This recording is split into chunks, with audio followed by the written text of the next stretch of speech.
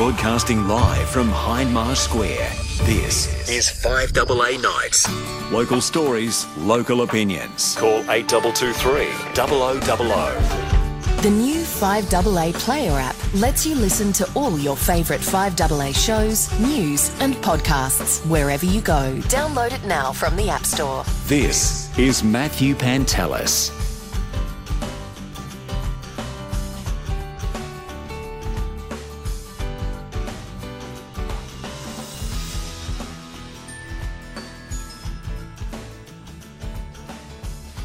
Six and a half past 8 on 5AA. 8223 0000 is the number, of course. Email on air at 5AA.com.au, or you can text as well, 044808 1395. Big show coming up. We'll talk to the Bureau about the change that came through today. Wasn't it gusty for a while? I rarely suffer hay fever, never get it on the whole.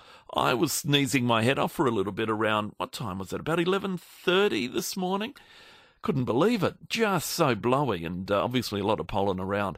Around 8:30 tonight, we're going to talk to Lee McCluskey. I heard her with Pilco a week or two ago. She had started this petition to bring South Australians home. Well, the petition is gathering pace, and she's got an interesting story to tell about her own family, which you'll hear tonight. I've also got an email from Tyson, who's been stuck in Mildura for 8 weeks. Just unbelievable, isn't it?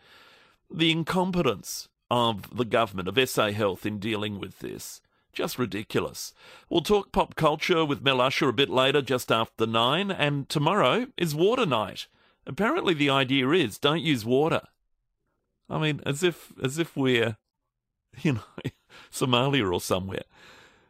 Anyway, we'll find out about water night. Costa Georgiadis will join us. You might know him. He's that wacky gardener with the hair that looks like it could use a good hedge trimmer going through it, or the beard, whatever it is. But that's Costa, so he'll join us a bit later on tonight. We'll have a look at On This Day for tomorrow towards the end of the show as well. Well, health authorities still waiting on advice regarding booster shots before rolling out the program. The expert panel on immunisation determining how much time should pass between being fully vaccinated and getting a booster. The nation's chief medical officer, Professor Paul Kelly, says it is likely to go to aged care residents first, and here's a little bit of what he had to say earlier today. The booster gives you a boost in your protection, and certainly, as the Minister has said, ATAGI is going through that advice to government about how that should be best done. But and we'll have that very soon. Latest health data shows 70% of the population nationally over 16 is now fully vaccinated against COVID. Here in SA, we're sitting at 60% fully vaccinated. 75% nationally have received their first dose. Although that might be here, actually. I'm sorry, that's locally in SA. 75% have received their first dose. But all SA healthcare workers, all, will soon need to prove they've had a COVID jab if they want to keep their job. From November 1, all hospital workers need to be double vaccinated, while other healthcare workers, such as GPs, pharmacists, dentists, dental assistants, will need to have 2 shots. So November 8. How do you feel about that if you're working in the health industry? Maybe you're a pharmacy assistant even. You wouldn't even think necessarily I need the jab, but you will. You'll absolutely need it from November 8. So this non-compulsory jab that we're meant to be having, now I think it's a good thing if people do have the vaccine, obviously, but is it compulsory or isn't it? If you lose your job, I mean, it's not compulsory, but you just lose your job over it. So, in effect, it becomes compulsory. It's interesting, isn't it? Love to know your thoughts on that, particularly, if you wander into a pharmacy from time to time, maybe you've got a job as a receptionist at a dental clinic. How do you feel about that? This is the other thing to talk about today. I called them F-wits on Twitter today, and they are. You can decide what the F means. I'd like to think friendly, but, maybe not. A group of Extinction Rebellion protesters chained and glued themselves to prams and to the bitumen in Victoria Square this morning around 8 o'clock, causing peak hour traffic chaos. They blocked northbound traffic outside the Hilton for several hours.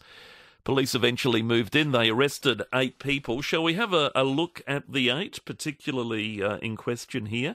Because if you haven't caught up with some of this. It's quite interesting in that they're not that there's anything wrong with this, but they're not spring chickens, okay? So the youngest of them is 44, a Torrens Park woman. And then we jump into the 60s. There's a 67-year-old Hilton woman, a 68-year-old Hazelwood Park woman, a 69-year-old Croydon woman, and a 66-year-old Flaxley woman. That leaves 3. A 70-year-old Henley Beach man, the only man arrested, a 71-year-old North Plympton woman, and a 74-year-old Flagstaff Hill woman. Now, I don't know. I would have thought Extinction Rebellion protesters would have been about 20, average age. Maybe they are, and this lot are the ones who go out and say, we'll do the gluing, thanks very much. I don't know how it works, what the hierarchy is, but it strikes me as with great age comes great responsibility, I suppose, and that seems lacking in this little group, this little cohort who decided they would disrupt traffic. And in doing that, and I've got to say, it wasn't just King William Street heading north that was impacted. All the streets leading into the city from the south were impacted. If you were on Morford Street, it was a nightmare. If you were coming down South Terrace, Anzac Highway, Goodwood Road, Torrens Road, Belair Road, what's it called, Unley Road along there, King William Road, all a nightmare, an absolute nightmare trying to get into the city today from the south. And I got caught in that on one of the school runs, thinking on the way out, why is the traffic banked up? And I knew by the time I was back what was going on because I'd listened to a news report on 5AA by then. But just amazing that, and somehow they think this is getting the message across. I reckon they've increased emissions in Adelaide today double whatever the normal amount would be. Have to have, because of the giant car park the southern end of the city had become. So there we are, this group of no-hopers who you'd like to say get a job, but they're probably all retired, and fair enough too.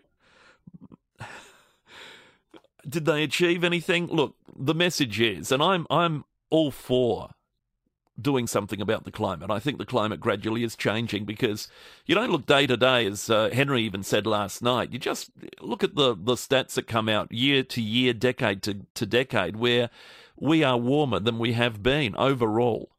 The planet is slowly warming up. Maybe half a degree at a time, whatever it might be, every 10 years, but it's warming. You might say, well, this is natural. Maybe it is, who knows? But nevertheless, it's warming, and that's undeniable. So something needs to happen, and maybe this group in Glasgow, when all the world leaders get together, can deal with that. But all these people do that glue themselves to buildings and footpaths and road surfaces, what I want to do with them is turn up in front of them, hold my own protest by burning coal, seeing they're glued to the footpath, socially distanced about 2 metres away so they can't reach it, and then have a fan that blows it in their face. That'll be nice. That's what I'd like to do. Probably never will, but that struck me as the ideal comeback, because clogging up the city is not the way to do it. I'm sorry. I know they feel we've got to get the message across. You're an idiot. You're an idiot if that's what you think you're doing. You're not helping your cause. You're not helping anyone. And you're just an idiot. Nationals leader Barnaby Joyce talking of all of this. He's flagged a deal on net zero emissions. Is close, potentially within a day. The junior coalition partner collating a list of concerns that its MPs and constituents have about the emissions reduction target.